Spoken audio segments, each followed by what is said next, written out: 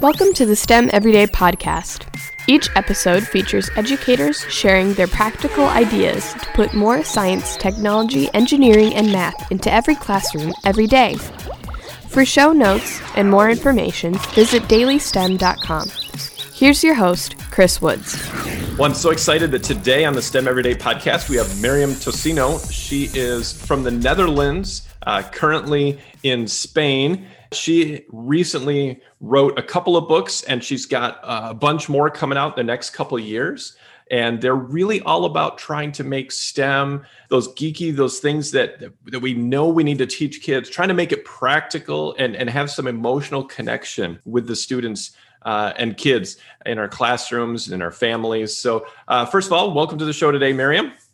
Thank you so much, Chris, for having me today. This is exciting. Yeah, I'm so excited to be able to chat with you here, across the continent. First of all, I want to make sure that everybody knows Miriam's website is zerusandona.com. That's Zerus and ONA. And of course, those will be in the show notes as well. And you're going to find out later, she might even have a free gift for you, but we won't talk about that yet. But just tell us a little bit, Miriam, about how you got into these STEM kind of things and writing some books. So I can take it all the way back when I was a little girl, Chris. I think probably like a lot of us, right?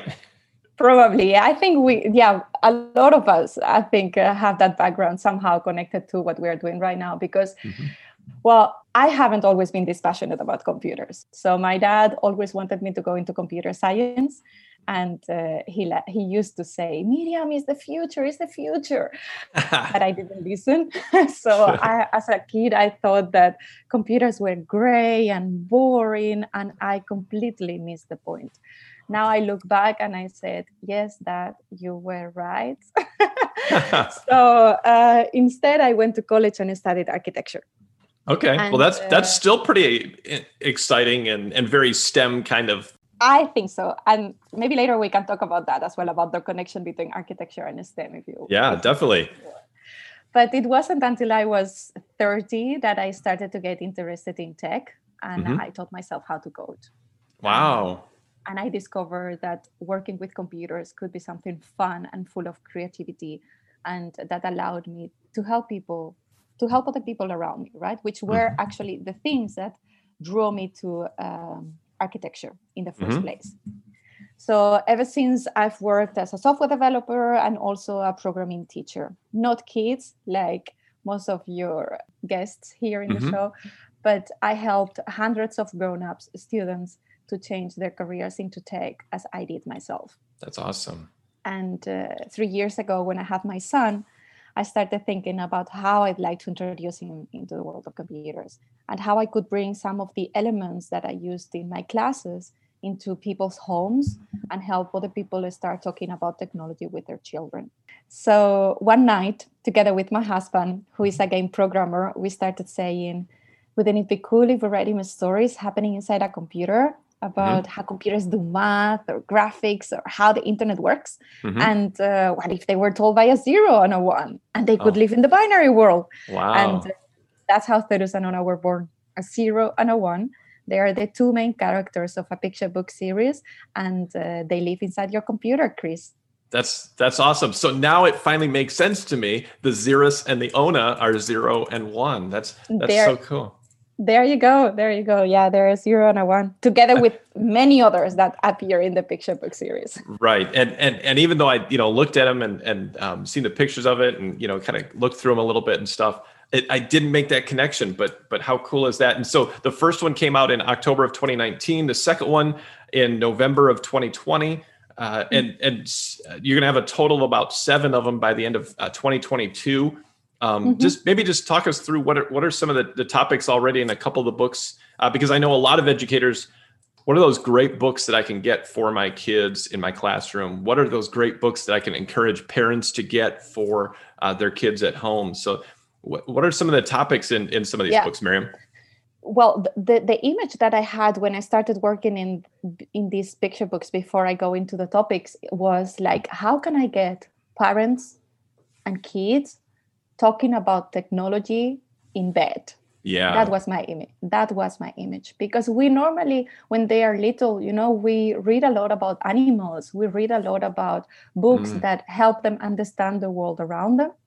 And for me, it was like, there's a lot about animals, but there's not that much about computers, and computers are everywhere around them, right? So it's like kids need to understand that part of the reality that it's around them. Right? Yeah, and like you said, Miriam, you thought when you were a kid that computers were boring and gray, just that almost a little bit scary. Now, I mean, with kids using tablets and those types of things, it starts to feel maybe a little more hands-on and touchy-feely or emotional. But the moment they start using some complex software or things like that, they might just shut off and say, "I just want to play games again." Exactly. I looked around, and that was the seed from which everything grew for Cerus Annona, was that technology is everywhere right now, but and our kids feel naturally attracted to it. But as consumers, very few see themselves as creators of technology. Right on. And I normally say, like, understanding computers is a superpower. And we, as parents and teachers, we need to be able to communicate that to them. It's not anymore about using the technology, but knowing that there was a human behind that technology actually building it for you, right? Yeah. And then giving that information to our children when they are little, especially when they're little, I think, because most kids, they start building their reality from books, right? Like if you've had a kid, or in your audience, every educator knows, like in the beginning, it's those tiny pieces of a big puzzle, right? And books really help them, right? Yeah. So that was my initial idea, how to get that parent with the kid in bed. But it turns out, like as a surprise, many educators are also using it in their classrooms to introduce the ideas. So for example, the first title that was published last year, it's called Cerus Gets a Virus. And it is a story about online safety. Yeah. And in which Cerus is infected by a virus, and Mona takes him on a trip to find a cure for him around the computer. And they visit the email, they visit the search engine, right? And then throughout the story, children will learn some of the key internet safety issues to be safe online. They come up with questions, which is at the end what we want, right? To get them engaged. Exactly. And them guiding the conversation. And we as parents or teachers supporting, right? That learning. That's how I see it. And it comes with a parent and educator's guide to help you frame the conversation, and it can be read also by your older kids. So win-win there. And then there's a new title. I'm excited because it's coming out this week as we are recording this. And it's called Welcome to Our World. This one is a slightly different format, Chris, because originally it is designed as a board book. So it's like, you could say, the pre-sequel, kind of. So your little ones can tear the pages apart when they're little. If you've been there, you know what I'm talking about. I know exactly what you mean, Miriam. So the text is shorter, and it is written in the form of a poem, which turns into a song. And here's how it works. So first, you read the book with your children. Some friends of Cerus Annona, and they learn about zeros and ones and how they all live inside your computer, these bits. And then we learn that the story is also a song, and we sing it and we dance to it. And then last, when we tell them, but did you know that they use code to play the music? So I've worked together with a live coding musician to just include some of the pieces in the music, in the melody, with some coding. Wow. And then you just say, hey, let's see how they do that. And you visit the web that comes with the book. You download the code, and then you play with the activities, which is like, the first ones are really, really simple, like toddler. And at this moment, kids are already into it, right? And they just discover coding, which is this big thing sometimes. You just make it super accessible, super hands-on, just there, anyone can do it. You just need a computer, download the code, then you start changing some numbers into your code, and they start gaining superpowers. That's awesome. I'm shocked, Miriam. I mean, that sounds so cool, because not only do you have kids, reading and hearing a story, whether they can, they're old enough to be able to read the words or not, but to engage with that.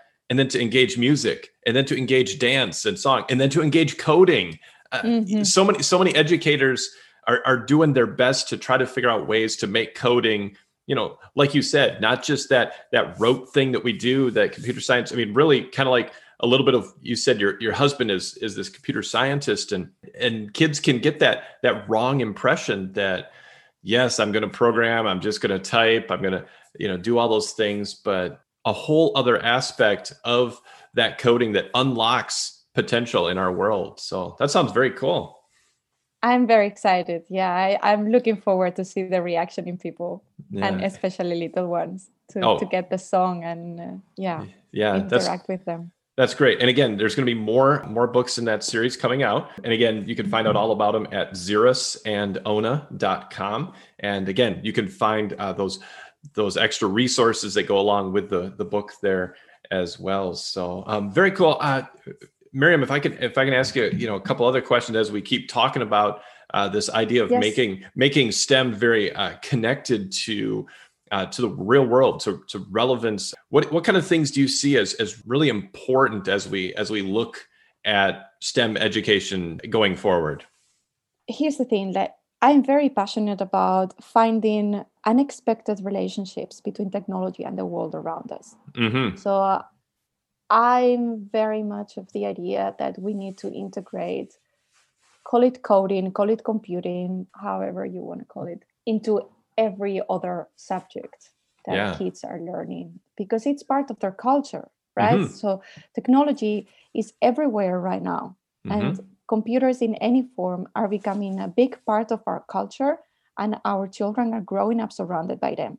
Yeah. And I don't see that these days it's not anymore about whether you want to follow a career into computer science or not, but the options are much broader. Here, I want to tell a story. And I remember when I started working in tech, it was so different than anything that I had done before, Chris. Mm-hmm. In architecture, I went to college and then I finished my career. And then I was like, okay, let's look for a job as an architect, right? And you could just choose between a range of different jobs, you could say. Mm-hmm. But in that case, for me, it was like, okay, this time I really want to work on something that I care about very deeply, right? And I started asking myself in which industry I wanted to work. Mm-hmm. And for me at that time, I really liked education. And I think you can relate to this. Yeah. And I only looked for jobs in education. Mm-hmm. I remember typing on my Google, like, okay, jobs, Amsterdam, education, because I think that was fascinating for me. That approach into job search, you don't get that with anything. And that's why I'm very much into how can you actually go for one of your passions, just kind of bring technology into it. How can it support you? I think that's the future of technology education, intertwined, technology into any of your other passions. Exactly. And you hit right on it, Miriam. That's what we need to be doing as educators, as parents, with our kids, helping them connect what it is that excites them, what kind of things that they love doing. If they have 5 minutes of spare time and they could do anything, what would it be? And find ways to show kids that connects to STEM, connects to whatever types of subjects that they're learning about in school. Yeah. And I think it's becoming easier, right? Every day to find examples that connect with our children's interests. Right. Because you have examples in fashion. You have examples in arts. You have examples of people working with animals. Yeah, it's everywhere. And that it's just such a great opportunity for educators to just find those resources and make them available to our kids. Yes. There's another reason why I use illustration and storytelling to teach kids about computers. And that's because they are two of the things that I loved when I was little. And it creates that connection, right? So when learning something new, the vehicle we use really becomes to communicate our ideas, right? The vehicle we use becomes as important as the topic that we are trying to teach. And it enables us to reach our kids and create that emotional connection. Mm-hmm. And so us as educators, if you're listening today, remember, you need to find those ways, those stories, those opportunities to connect the education that we're giving in our classrooms, the education that we're doing with our kids at home, with those things that our kids love hearing about. So that's awesome, Miriam. Yeah. I want to say also as well to help people with that, right? Like the question are, what is that your child already loves? Mhm. And then go out there, do some research. And I can tell you from inside the industry, people are looking forward to help. Like if you Mhm. find someone working in that field, let it be whatever, I'm sure you can get out there, connect with that person, because I think for kids, it is important the exposure that we give them, right? And Mhm. role models are important. And if you, with 8-year-old, meet X person working in X job, it can change your life forever. It I can. truly believe, right? So Yeah. people are Yep. really open. They are, and especially hearing that from you, Miriam, who has been an architect, and like you said, your husband is in computer science. So you're speaking from that inside aspect, that there are those people doing those amazing jobs of all different types, and they want to share and encourage that next generation to rise up and do the things that they're passionate about. And I think educators also realize now that you don't have to have that person come into your classroom, because you can just connect on a Zoom, you can connect on a Google Meet, and bring a person from anywhere in the world right there into your classroom. So that's one thing that we learned from the past months. that's definitely one thing. So if there's something, yes, if there's something good. So Miriam, I'd also love to ask you if you could sit down with somebody from STEM, past or present, and just talk about all sorts of interesting things. Do you know who that would be? I'd love to meet with Ada Lovelace, but here's why. So Maria Popova wrote an article on her site, brainpickings.org, about a children's book on the life of Ada Lovelace. And the book is called Poet of Science.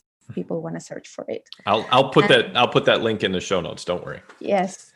And that's where I learned that Ada loved a great amount of her work with 2 toddlers and a baby in the crib at home. Wow. I didn't know that part. I didn't know that either. And when I read that, I said, like, talk to her from mom to mom. Because the majority of work that you'll see out there about Therus and Nona up until this point have been done either very early in the morning during my baby's nap times. Yeah. And I'd love to hear more about her daily routines and any productivity hack to make dreams come true, right? Yeah, and you know what, those, again, just like you've been talking about this whole episode today, Miriam, and it's been great talking with you today, Miriam. And again, I can't recommend enough that people check out those books and the resource available at xerisandona.com. But everything that you've talked about today about just being able to sit down and share experiences with Ada Lovelace, if you could do that, that's exactly what all of us need to do, and especially those kids, to be able to share those experiences with someone that understands us. Yeah, that's all what we need. That's all we need. That's connection, cool. More than ever. Any other last thoughts, Miriam, today with us? If you want to know more about Therus and Nona, you can sign up for the newsletter at therusandnona.com/dailystem. I prepared a gift for everyone listening with a PDF featuring some of the stories in the ABC of Computers series. Awesome. And that's a free series. Every 2 weeks, I send out an email featuring a new short story with unplugged games to help children learn about computers and build up their knowledge week by week, you could say. You can also connect with me on Twitter at Miriam Tocino and at Therus and Nona, or send me an email at miriam@therusandnona.com. I'd love to connect. And if you want to find out more about the books, visit the website. You said it, Chris, therusandnona.com, or look for them on Amazon. They're also there. That's awesome. I hope to see you all soon in the binary world. Yeah, exactly. And just one last question, Miriam. I mean, these books are really written for kids in all those younger ages, right? Well, I'm a little bit hesitant always with that question, Chris, because me too. I don't like asking it either because I think we can all learn from any age books. So Yes. And here, short story. I went to a conference last February before all this started, and I was selling my books and doing a signing session there. And then every time that a new person came to me, I would ask, like, what's the name of the kid, right? And then at some point, I stopped making that question because many people didn't want the book for any kid, right? And I said, Okay, so here it is. I have kids from 3 years old, 2 years old, enjoying the illustrations because the picture books are highly illustrated. Oh, they're And beautiful. Yeah. One of the things that I try to do is like, look, from now on, there's no kid that thinks that computers is a blind. And then I also have kids with 8, 9 years old, first readers, like starting to just read it all by themselves. I have also girls, teenagers, and then I have these software developers, which were like 30, really. So everybody, Chris. It's a little. Yeah, that's why you're hesitant to pick a particular age. I certainly get it. So yeah. Thank you, Miriam.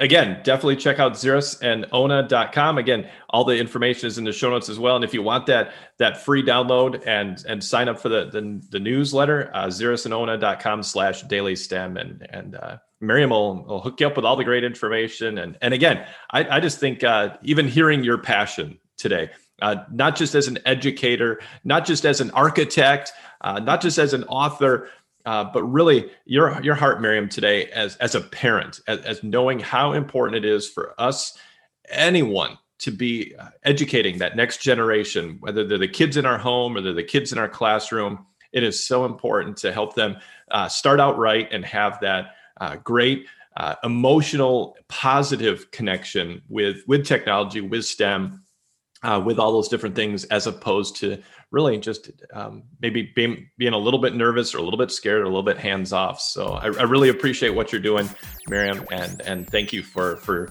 the hard work that you're doing when writing these books. So. Thank you so much, Chris, for this opportunity and having me today on the show. Yep. Thank you so much. And thanks again for listening, everyone, today. And remember, you can subscribe on your favorite podcast app, and please leave a review so more educators find out about all the great people on the episodes, just like Miriam today. If you need to connect with me, head to dailystem.com or @dailystem on any social media. And we'll talk to you again next time, and keep up the great work, educators.